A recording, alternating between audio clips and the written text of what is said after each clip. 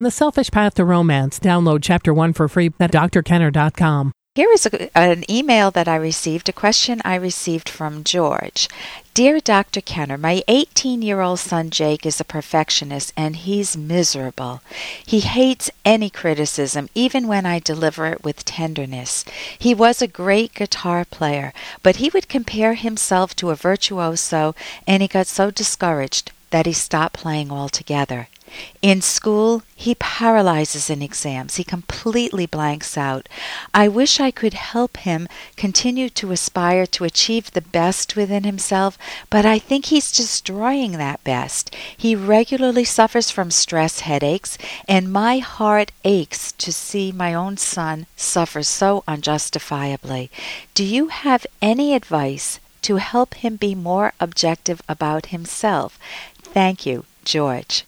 George, how any of us works with ourselves really matters, and how many of us sit down and stop to think about that? How do I talk to myself? Am I good to myself? Am I supportive? Am I a cheerleader? Do I talk like I'm my own best friend?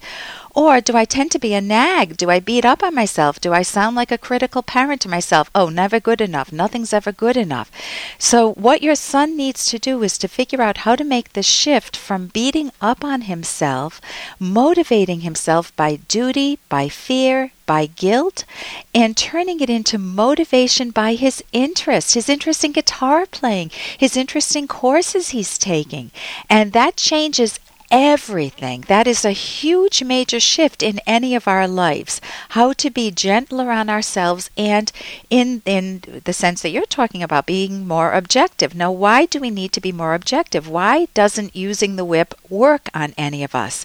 Well, for one reason, there is a learning curve. If I'm learning how to play guitar, which I tried doing when I was in my teens, if I said to myself, Ellen, you're not good enough. You're just learning the C chord or the F chord and your fingers are fumbling, and other people can play that C and F chord so much better than you. And not only that, they can play everything much better. They can even read music. I'm not going to enjoy that process. If I say to myself, today I'd be very happy if I learned just one chord. I think I am going to learn the C chord and learn how to play that nicely and maybe play around with the F chord, and I am going to celebrate my progress. That is rational. That is understanding that there is a learning curve with any value we undertake, and we can't demand the impossible of ourselves, that we know it immediately.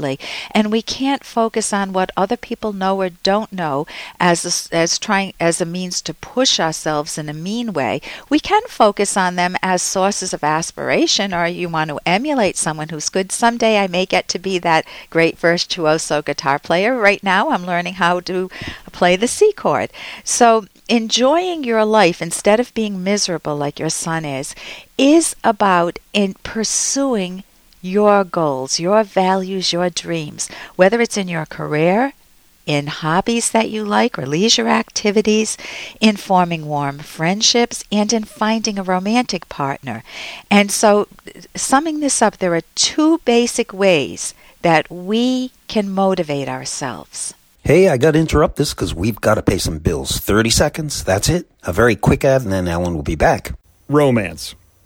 I wish I knew more about what girls want from a relationship. Boy, I wish I knew more about what I want. Where's that ad I saw? Here it is. The Selfish Path to Romance, a serious romance guidebook. Download Chapter 1 for free at selfishromance.com and buy it at amazon.com. The Selfish Path to Romance. That is interesting. There are two basic ways that we can motivate ourselves. One is by focusing on the joy, the anticipation, the excitement of learning something new, of growing our minds, of enjoying the process of meeting new people.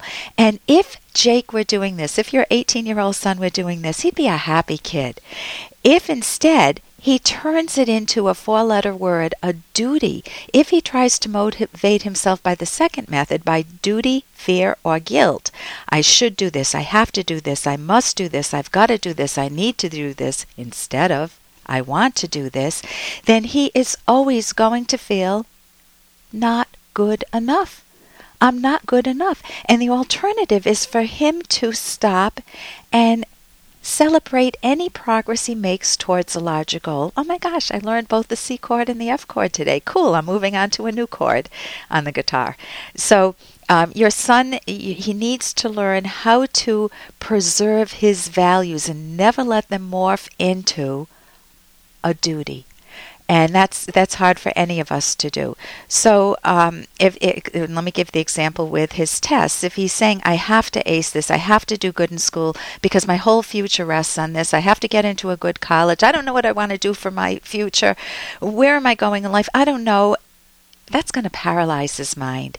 If he says, I've studied for this exam and it's an interesting topic and let's see how I do on it. And if I get any wrong, I'll learn the answers from my errors and use it as an opportunity to grow. So you can learn from your mistakes too. That's called in one set of psychologists called that taking a learning stance towards any slip-ups that you have rather than looking at it as failures.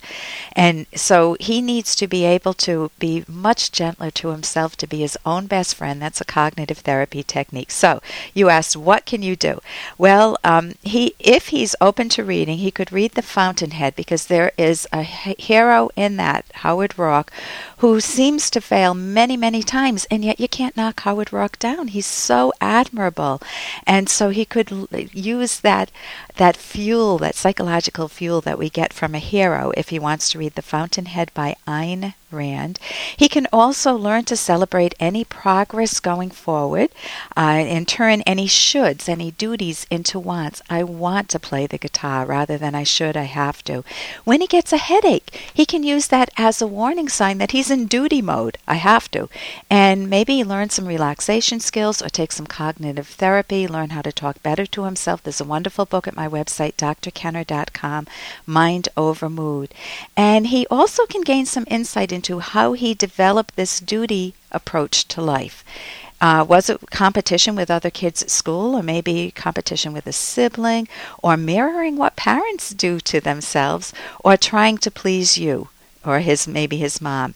So as a parent, you want to learn how to give genuine, specific praise, and that's a skill. You can read the book, How to Talk So Teens Will Listen, for that. You want to focus on strengths first. For more Dr. Kenner podcast, go to drkenner.com and please listen to this ad. Here's an excerpt from The Selfish Path to Romance, the Serious Romance Guidebook by clinical psychologist Dr. Ellen Kenner and co-author Dr. Edwin Locke, who's world famous for his theories in goal setting. Fitness, which is obviously good for your health, affects appearance.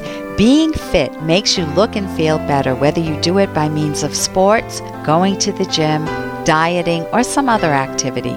You may enjoy engaging in fitness activities with your partner, though this isn't always feasible. And when you feel better about yourself, you wear more attractive clothes. You look more confident and pleasant. Your partner may find you increasingly sexy, and you may feel less self-conscious when it comes to romantic intimacy. You can download Chapter 1 for free by going to drkenner.com. And you can buy The Selfish Path to Romance at amazon.com.